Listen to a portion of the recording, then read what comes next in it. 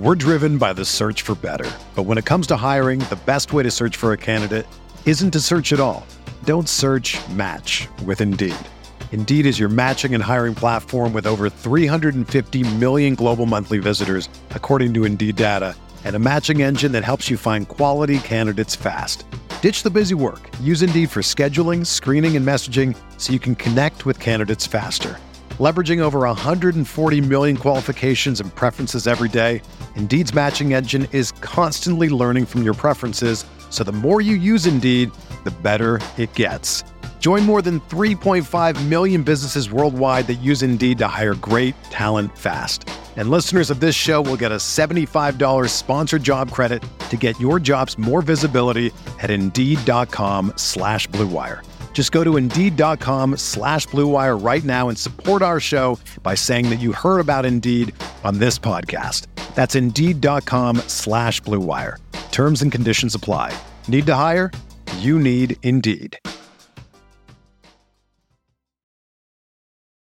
Welcome back. This is the Big Blue Banter New York Giants football podcast. This is an emergency podcast because we have just reached the 4 p.m. franchise tag deadline, and it was a pretty hectic afternoon on Giants Twitter among Giants Nation for Giants fans because the Giants took this bad boy right down to the actual wire with a deal reported for Daniel Jones literally 6 minutes. I looked at my clock, 3:54, 6 minutes before the deadline. At the same time, it was a double move because the Giants then franchise tagged Saquon Barkley subsequently. That they wouldn't have been able to do without first signing Daniel Jones to a deal because they would have had to use the franchise tag on Jones. So buzzer beater for the Giants. The early numbers are not official, but this is what we have so far. These numbers are not something you should take, as anything more than a grain of salt because they're worth something. They're probably going to be close to what it actually is, but they're not official. And they can change, and we don't know the incentive structure.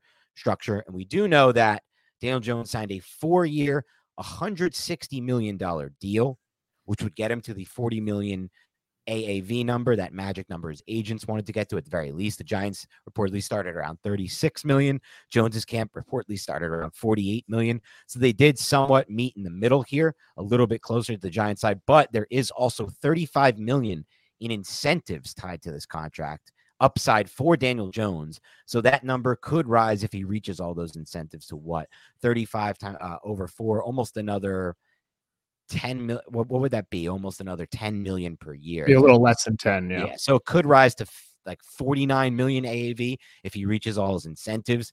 I don't think the number will get lower. We have also heard from Tom Pelissero so far that Daniel Jones has $82 million guaranteed in just the first 2 years of this contract. That's the early numbers we have so far. 4 years, 160 to recap, $35 million in additional upside for Jones and incentives that could reach up to $50 million AAV. And then obviously $82 million guaranteed in the first 2 years. Nick, what are your initial thoughts on this? Giants beating the buzzer, Giants signing Daniel Jones to a 4-year deal instead of going with the franchise tag. And did you have any kind of visceral reaction to the report you read? Because I did a few minutes before this all happened, that Daniel Jones' agency used a really hard line with the Giants and said, if we don't get this deal done by the franchise tag deadline, we will not talk to you again until July. I don't think I had a visceral report. I was just like, okay, things are getting real, right? But I would imagine that this new agency that is representing Daniel Jones was going to do that for him. He left CAA because they weren't aggressive enough, reportedly. Now you have this new agency. They're going to ensure that you get paid. You want to talk about an opportunistic person. One Daniel Jones, right? Because Daniel Jones, if you were to say last year at this time, Dan, that he was just given a 4-year, $160 million total deal, we would have called you freaking insane. But the Giants had this really great season. They went to the playoff. They won a playoff game, and now Daniel Jones has earned that. Look, I don't think we've lied to anybody on this podcast, Dan. That's a lot of freaking money for Daniel Jones. There's still a lot of aspects of Daniel Jones's game that I feel like he has to prove in order for me to feel comfortable with that amount of money. I like Daniel Jones, but I like Daniel Jones more on a rookie contract. But I also understand that what is the alternative to Daniel Jones? Are you just going to blow everything up? Do you think that Daniel Jones can grow and develop into a elite level quarterback? I mean, I guess it seems like the Giants brass believe that at this point, right? Because you wouldn't allocate that much of your money towards Daniel Jones if you didn't believe he had the ceiling of some of the top quarterbacks in the league. Maybe not the Patrick Mahomes and players like that, but still a very good quarterback who can consistently win. So far through his career, he hasn't proven that. Yeah, and I totally understand that. And for those of you who are watching on YouTube, you might see from time to time Nick or I look at our phone, look down at our phone, or up at this other monitor, because we're recording this basically just after news is broken, and we're just waiting for more details on the contract, and we want to hit them live if they come. We don't want this to sound too dated. It's hard to do an instant reaction without it being a little bit dated because the numbers will change. But I view this contract, Nick, as a massive big-time win for Daniel Jones's agents and Daniel Jones's agent's side. And Daniel Jones, from a financial standpoint, I mean, look, they found a way to get Daniel Jones to be a $40 million per year AAV quarterback when we just saw Geno Smith signed for a lot less. And I understand Geno Smith is 32 years old, but on film, when they matched up against each other, Geno Smith looked like a clear tier ahead of Jones last year, if we're going to be honest about the film that we saw Giants versus Seahawks last year. Now, I know he has DK Metcalf. I know he has Tyler Lockett, but that's not why he looked better on tape. He was throwing with more anticipation on a way more consistent basis. He was throwing into tight windows, tough spots, challenging outside the numbers, all things we need to see from Daniel Jones for him to live up to this contract. So for them to get to $40 million when Geno's making 25, it's a massive win. We thought that, look, the franchise number is $32 million. Giants wanted to pay him $35. That's where they felt they were at. They rose all the way to $40. They wanted to get the deal done. And I think part of this is they believe Daniel Jones could become, like you said, Nick, that franchise quarterback, that tier below Patrick Mahomes level with better receivers, better line, with a better understanding of the system. But I think a bigger part of this is also that, guess what? Joe Schoen didn't want to walk into free agency with a $32 million franchise tag on Daniel Jones, which would give him no salary cap flexibility for this free agency, even if he doesn't want to spend big in free agency. And he's not going to, but even if he doesn't, he still needs to have some room to make some moves, another Glowinski move from here and there, maybe 2 Glowinski moves in an offseason, then a few depth pieces on the back end so they're not stuck like they were last year with no defensive line depth and rotation, with no corner depth and reputation, no linebacker depth and rotation. They need all of those things. They need cap flexibility. So they were working against that too. Shane knew if he didn't come to an agreement with a deal here before this deadline, they tag Jones, they lose their flexibility, and Saquon Barkley hits the open market. So while I did think earlier in this process, maybe Joe Schoen was the guy who was playing hardball, who had the leverage, it turns out in the end, Daniel Jones' side was playing bar ball. Daniel Jones' side had the leverage, and they beautifully used their leverage to get this deal done for Daniel Jones and for the Giants. 4 years, $160 million starting. Numbers we know now, $35 million additional in upside, $82 million guaranteed in just the first 2 years. A great job all around, I think, by his camp to get that deal done for, like you said, a quarterback who still has a lot to prove in our eyes as a passer. Now, here's the thing with Daniel Jones, Nick. While he has a lot to prove as a passer, would you agree with this statement? Because I think this is the good news and the upside from the Giants' standpoint, even after they paid him more to what he want. Despite having room to grow as a passer, he did produce at a level last season that puts him among probably the 10, 12 most impactful quarterbacks in the NFL in 2022 because he did other things to produce offense, specifically with his legs. Absolutely. I think it's hard to deny that, right? But when we're looking at Daniel Jones right now, you have to take into account what he's done in his past. He had a lot of injuries early on throughout his career. When you're a running quarterback, you're more subject to be injured, obviously, right? That's one, I would say, concern that I have when you're looking at how Brian Daboll called his offense. What I want from Daniel Jones is a quarterback, like we've said, who throws with anticipation, who uses every inch of the field, who will attack every single inch of the field. We have not seen that. If you're getting paid this much money, you need to start evaluating Daniel Jones like all of the other quarterbacks who are getting paid massive contracts. How have we evaluated him? It's all been, how good is this kid? Is he going to sign a second contract? Now that he is on that second contract, and that second contract is $40 million a year, that's the level we need to start evaluating him from. That's the lens, the prism that we need to start looking at him. And I haven't seen yet a $40 million quarterback from Daniel Jones. I like Daniel Jones, okay? I'm not trying to foment the fan base. I'm not trying to be a Daniel Jones hater like some people would say. I think that is ridiculous and it's childish and it's stupid. I'm just telling you what I see on tape. And we're talking about passing the football. There are still so many things that Daniel Jones has to prove to everybody, not just me, not just this idiot, to justify $40 million a year. But I also understand this is the trend right now. And he had a lot of leverage and he was very opportunistic in terms of striking when the iron was hot. If the Giants wanted to build around him, they had to pay him right now. And you had that Saquon Barkley thing just hanging over Joe Schoen's head. And that did not help the situation at all either.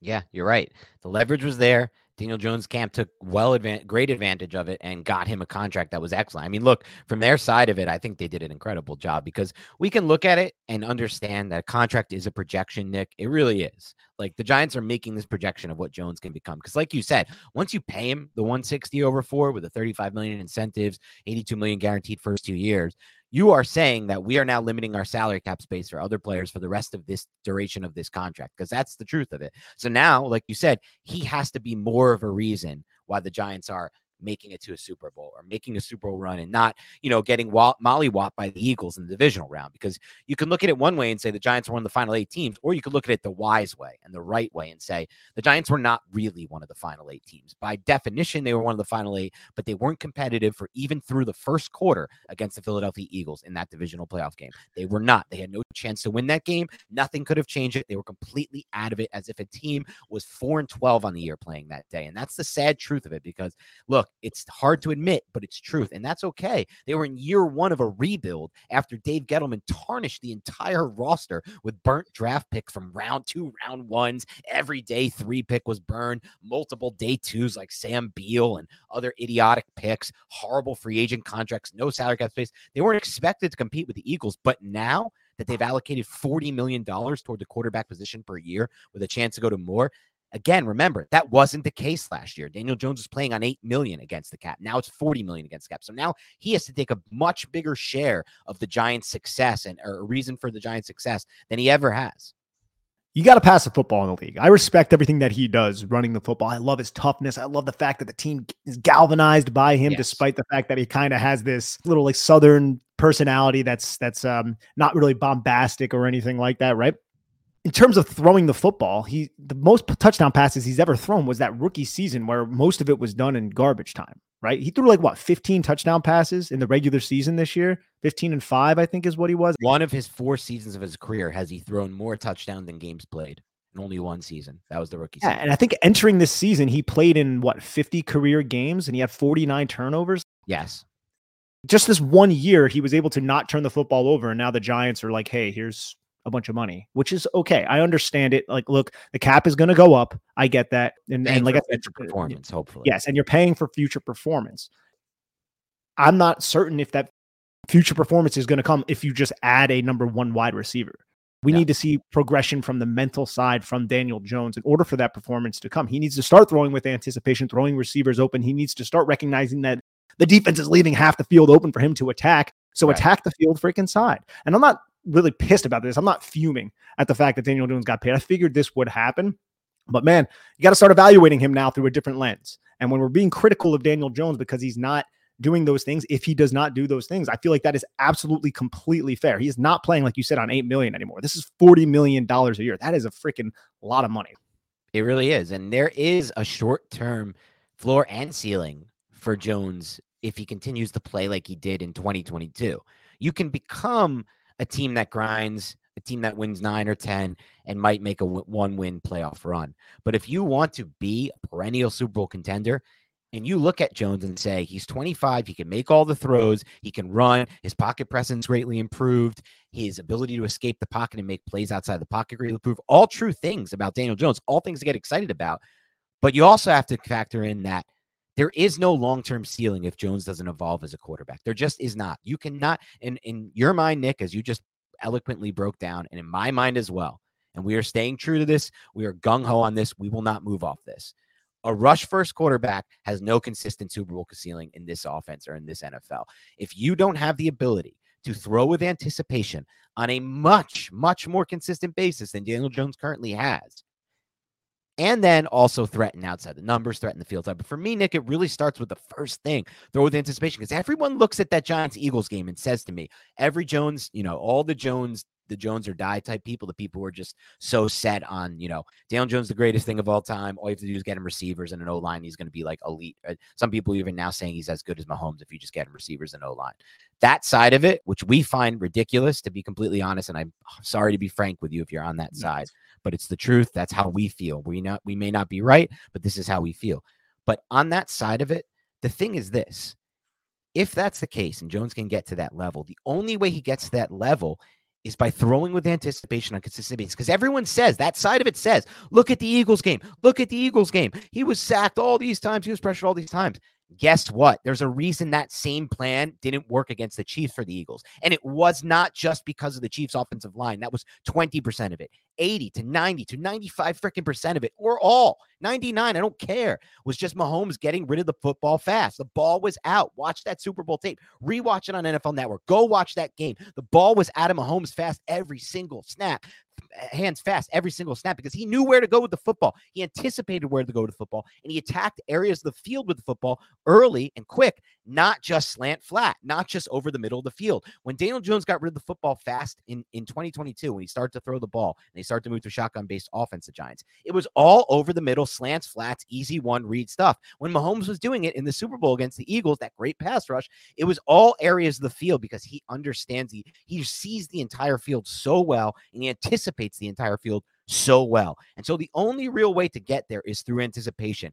Guess what doesn't matter as much when you can throw with anticipation on a consistent basis? Offensive line play. It's negated massively when you can throw with anticipation. And you know what else doesn't matter as much? Receivers. That one less so. The receivers still matter a little bit more. But O-line, you can negate an O-line to a massive extent. Now, it doesn't mean you can have a desperately bad O-line, but you can have a middling O-line if you throw with anticipation on a consistent basis. We're driven by the search for better. But when it comes to hiring, the best way to search for a candidate isn't to search at all. Don't search, match with Indeed. Indeed is your matching and hiring platform with over 350 million global monthly visitors, according to Indeed data, and a matching engine that helps you find quality candidates fast. Ditch the busy work. Use Indeed for scheduling, screening, and messaging so you can connect with candidates faster. Leveraging over 140 million qualifications and preferences every day, Indeed's matching engine is constantly learning from your preferences, so the more you use Indeed, the better it gets. Join more than 3.5 million businesses worldwide that use Indeed to hire great talent fast. And listeners of this show will get a $75 sponsored job credit to get your jobs more visibility at Indeed.com/Blue Wire. Just go to Indeed.com/Blue Wire right now and support our show by saying that you heard about Indeed on this podcast. That's Indeed.com/Blue Wire. Terms and conditions apply. Need to hire? You need Indeed. And when you're Patrick Mahomes and you're a quarterback who throws to every inch of the field, the defense has to defend every inch of the field. Right. Look at how the Eagles were defending the Giants in that divisional game. Yep. They were sitting on every single small curl, any route like that. They were just sitting and squatting on it. And that's how James Bradbury came away with that interception. They blitzed that strong side linebacker right through the B gap, and he was untouched. But Jones threw hot. That's what he's taught. But in throwing hot, he threw it directly to James Bradbury because James Bradbury was essentially, it was like a trap almost, right? James Bradbury was like, he's going to throw this. I believe it was a quarters coverage, but he knew that that's what the Giants do in those situations. When you're playing the Chiefs, when you're playing a lot of these other quarterbacks who are getting paid north of $40 million, they can attack you in so many different ways. So the defense can't always just be sitting on those quick, easy routes. And I just feel like that's what a lot of defenses were doing against the Giants down the stretch of the season. Remember what a lot of defenses were doing against the Giants? They were playing a shit ton of cover two, right? Mm-hmm. We saw a lot of cover two. And what was it? It was the number two receiver, who was Isaiah Hodgins a lot of the time. He would run that route where it would like basically curl the outside and he would sit in the flat. And then every time the defender, who was the flat defender, which is the cornerback, he's not going to be dropping to a third. He's not going to be dropping to depth. He's just going to stay in the flat. He would drive down on that route. And we saw against the Colts and we saw against the Vikings, a couple just huge shots that were delivered to Isaiah Hodgins. A lot of those teams were playing cover two because they knew that the Giants didn't really attack vertically, and they didn't necessarily attack the sidelines. So we can give up those little honey holes. We can give up those soft spots in the zones because the New York Giants aren't going to throw the football there because Daniel Jones is a little hesitant to do so. So those are little aspects against certain coverages that I need to see Daniel Jones take that next step. He possibly can, right, Dan? I'm not saying that he can't, but now that you're getting paid that money, man, we got to see it. We got to see it next year, because if it's not there on film, I'm going to have a real problem with that contract. Of course, he needs to become a much better anticipatory thrower against zone coverage specifically. It's overall, but it's specifically against zone coverage. He really hasn't been good against zone coverage at any point in his career, dating back to his rookie season when all of his best numbers came against man coverage and all of his poor games came against the zone-heavy teams and the teams that were using different zone coverages. And part of that is what you just said, Nick. These teams are not afraid to leave the sideline open in zone because he's not taking advantage of it enough. And that maybe will help with receivers, but mostly this is on the quarterback, okay? That's what this comes down to. I like Jones. I like the idea of bringing him back. I did not want to let him go walk and start Tyrod Taylor because I do think there is a possibility that Jones can become a great quarterback for the Giants, but a possibility is not a guarantee. So now it's on him, and he has to develop from that mental standpoint and become a completely different processor of this game post-snap. And when you become a better processor, you start to throw with anticipation more because you start to be able to trust where you're going to be throwing the football and where, because you don't really need to, the goal is to throw the ball before the receiver gets out of the break, right? The goal is to understand the coverage so well that you know where that receiver is going to get to. You know the spot he's going to get to. You throw to that spot and you beat the coverage to that spot. That's something we haven't seen with any kind of consistency in his career yet. Case can be made. It's all the fault of the O-line. It's all the fault of the bad coaching in the past, the receivers. But in my mind, 90% of this is on the quarterback, and he's going to have to do a much better job there. I'm right there with you, Dan. But either way, like, I'm happy Daniel Jones is coming back to be the Giants quarterback. Like, it sounds like Dan and I are probably pessimistic and we're Jones haters and all that other bullshit. No, we're not.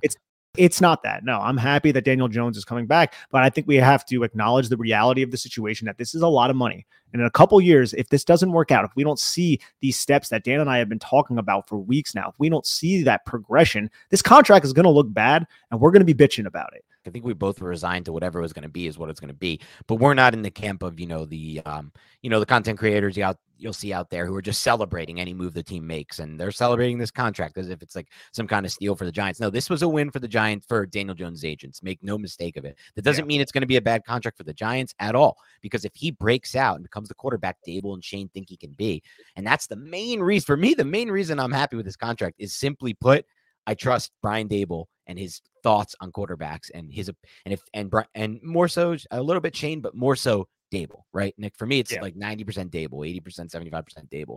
And if he's telling Shane, we can do this, we can give him a shot, let's give him that 4-year multi-year deal with a ton of guaranteed money and big AAV and incentives to make it even more. Well, that tells me that Dable believes in him. And that's number one for me, why I'm excited about the idea to re-sign Jones to this 4-year deal. It's that. The one thing that would scare me on the flip side, we can get into this now, is I don't necessarily buy the line that Daniel Jones had a market out there. I know a lot of fans believe that. They throw out teams that don't make any sense to me. The Bucs, someone said, how does that make any sense? They literally just cut their left tackle. They're clearly trying to get Cap healthy and go the rookie quarterback route. The Texans, someone said to me, are you crazy? You think the Texans are in that kind of draft capital position and they're going to sign Daniel Jones to $40 million AAV and then not take a rookie quarterback? What are you, out of your mind? The Carolina Panthers? Are you kidding me? David Tepper's the owner there. All he's done is take cheap gambles at quarterback. He took a rookie contract with Baker Mayfield, a rookie contract with Sam Darnold, and they drafted the kid out of Ole Miss, who I forget last year, on a rookie contract.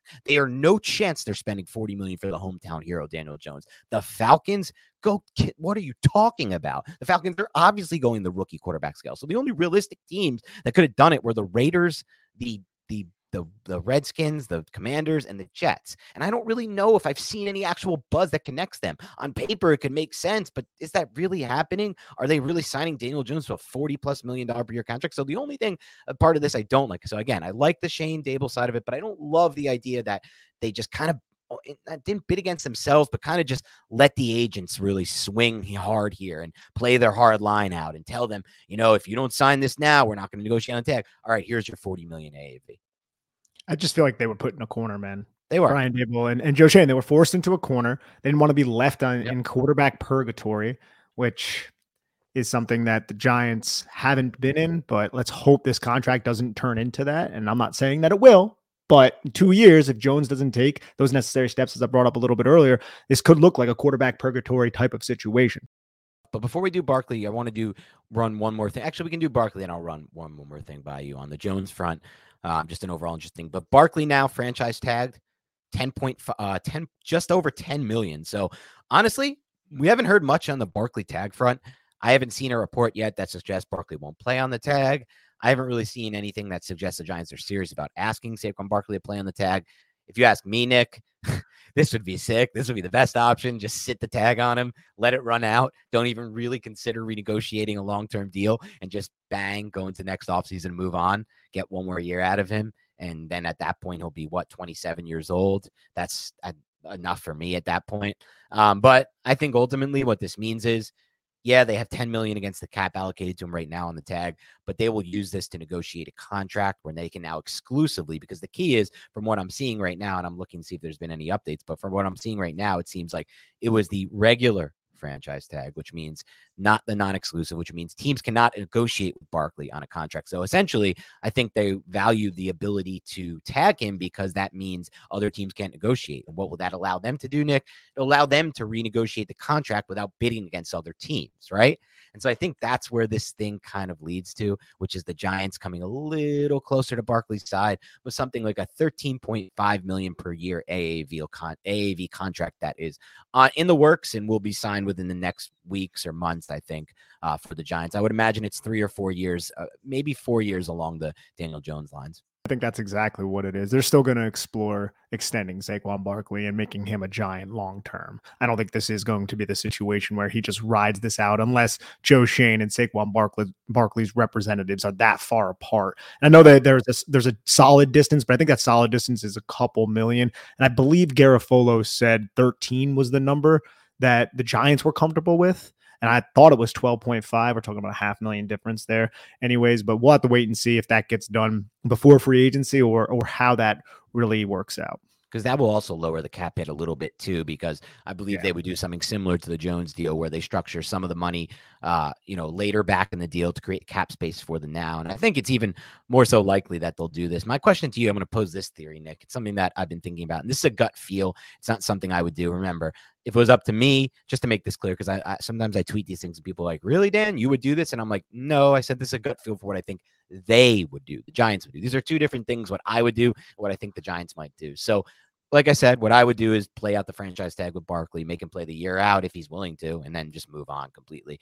But if they do what I ultimately think they will do, Nick, right, which is sign Barkley to a multi-year deal, maybe 13, whatever it is, 13.5 AAV, it's going to create cap space for the now. The Daniel Jones deal creates cap space for the now. I have a gut feel that they might use all of this cap space created to pursue and sign Odell Beckham Jr. on the free agent market. Why do I feel this way, Nick? I feel this way because I look at the free agent class at wide receiver and I say, there is no wide receiver one upside on this entire market outside of Odell Beckham Jr. Why would you sign somebody who could potentially be just a small step up from a Richie James, Isaiah Hodgins, Wan'Dale Robinson, Darius Slayton type, when you already have those guys on your roster now, save for Slayton, who's a free agent? Why would you ever consider doing that unless you're guaranteed that you at least have the upside of finding a difference-making, game-changing wide receiver one? And I know Odell Beckham Jr. has the injuries. I know he's older now, but I also know that if fully healthy, he actually has wide receiver one upside, where everyone else on this receiver market doesn't actually have it. So their only chance to actually make a move that makes any kind of difference at receiver in free agency is Odell Beckham Jr. There is an opportunity to do that in the draft, but the draft is a crapshoot. And at pick 25 in this specific wide receiver class, I don't know that any of those guys is a difference-making day one wide receiver one. I think Zay Flowers would add a shit ton to this team if he somehow fell there. I don't really see him as a wide receiver one right away in 2023. Quentin Johnson is the only one you can convince me on that might be able to get there right away, but I don't think he'll be available. The rest of them, Jordan Addison, Jackson Smith, and Jigba, who I think would be potentially what I would consider a wide receiver one, even though he's a slot, is also not going to make it there after his combine. So really, you don't really have many options to do it in free agency besides Odell. You don't really have many options in the draft to do it. And I know there's risk behind Odell. So let's say you sign Odell, you take the chance at wide receiver one upside, then you give yourself so much flexibility for the draft. Man, you are really riding on a 30-year-old wide receiver. No, I don't want them to do this. I don't want them to do know. It. Oh, I know, Dan. No, I'm speaking of on Joe Shane. If you do that, this is your one shot at being a general manager. You're tying up a lot of money in Daniel Jones, so you obviously believe in him as your quarterback. You're rolling it back with Saquon Barkley. I'm cool with that. But then going out and signing Odell Beckham Jr., who hasn't played since the Rams won the Super Bowl, and he tore his ACL that same day, that's a big roll of the dice. That would be bold. It would make for fantastic content. It would be wildly entertaining to follow. But we'll have to wait and see if that happens, man, because I'm not just sure. A gut feel. Maybe I'm just too scarred by the Gettleman days, because during the Gettleman days, obviously, assuming that Gettleman wasn't the GM when they originally traded OBJ, let's say it was another GM. During the Gettleman days, I think this would have been a move they would definitely make. It's very fan placating, and it's something they used to do. And maybe I'm overthinking that. I'm too scarred by it that's still in my, peripheral that type of thing can happen with the Giants. Because, and I'm not saying it would even, to me, it's not even that bad of an idea. I'm open to it because I do believe what I said. I think he's the only wide receiver on the free agent market who actually has difference making upside. But for me, ultimately, Nick, I am actually in the belief of I'm not in some kind of rush at receiver. I know every fan in the history of the Giants fan base right now is in a mega rush at receiver. They're going to be so angry if we don't draft one round one or sign one in free agency to a big deal. But I'm not in any kind of rush there, to be honest. I'd rather just, organically build this roster out. And to me, I actually feel like there's more talent at receiver on this roster than several positions, corner, linebacker, to some extent, interior offensive line. Like there's more talent to me at receiver than any of those positions. I would even make the case there's more talent at receiver overall than tight end. I would agree with that. Isaiah Hodgins is better than a lot of people want to give him credit for. Right. But I'll say that Wan'Dale Robinson's not just somebody to scoff at. No, he's not, even though he's not that true number one. It's just the fact that they don't have the true number one. And you're right. Odell Beckham has the upside to be a true number one. There is a lot of baggage that comes with Odell Beckham Jr. But you're right about the placating to the fan base, which I do still feel like is valuable in today's just NFL industry and any really industry, right? I'm open to it if the price is right with Odell Beckham Jr. I just don't know what he's going to command. I have no idea what his market is. I'm sure there will be other teams that will have interest, but what are we talking about AAV wise for an Odell Beckham Jr.? Well, it's going to be big because, like you said, there's going to be a market for him because this receiver market is horrific. Jacoby Myers might be staring down the barrel of $16 million per year on a contract as the Jacoby Myers is. I think he's better than people give him credit for, but I get it. But he's not like a wide receiver one. Like he's basically like a rich man's Richie James to me. Like that's identical to me. And I'm not even sure, like in every system, he's that much of a. If you put Jacoby Myers on the Giants last year and took Richie James off, I am not sold that we have that much of a difference right there. If even a difference. I think Jacoby Myers is a much better player. I think Richie James did a lot last year that people just don't give credit for because they want to, build a certain narrative. Like Richie James was pretty good at getting open, but I know Myers is a better route runner. Myers is more crisp with his routes. He's definitely a better player than Richie James. I just don't know if it's like night and day. It's definitely no one I'm even considering signing for $16 million. That would be a devastating move. That would shock my system. $15 million difference. It's not a $15 million difference between those two players. Right. So if that's the case and no one sees any upside at receiver outside of Beckham, he's going to have a big market. Yeah. And that's where I kind of, I guess, pull back a little bit with the Odell Beckham. I'm just not sure I want to allocate that much money to a 30-year-old wide receiver who has a lot of. I'm with you on that, by the way, just for the record. But again, it's something that I think they could explore rather than would I want them to. And I'm sure that Odell will be open to it. He would love to come back and play with Saquon Barkley. I mean, they're boys. I mean, I'm pretty sure they had like a social media interaction. Yes, making that claim too. This is one of the big reasons I think it has a chance to happen. If they didn't re-sign Jones and Barkley and one of them walked, I don't think there was any chance that Beckham was coming back. Yeah, I'm right there with you. All right. I think that's all we have on this breaking emergency pod for the Daniel Jones signing and the Saquon Barkley franchise tag. The numbers we have now at the beginning of this pod seem to be the numbers still. $160 million over 4 years, $82 million guaranteed right at signing, another $35 million available for Jones and incentives. Barkley currently on a $10.1 million against the cap franchise tag number. And that's what we have so far. Keep it locked and loaded on Big Blue Banter. More to come for sure.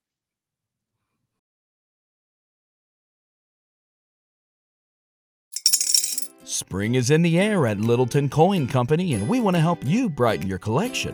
Visit us at littletoncoin.com all month long to enjoy 15% off your purchase. With a wide selection of coins, paper money, supplies, and more, Littleton Coin Company has something for every collector's taste. Use promo code SPRING at littletoncoin.com for 15% off your purchase all month long. Restrictions apply. Littleton Coin Company. Serving collectors since 1945.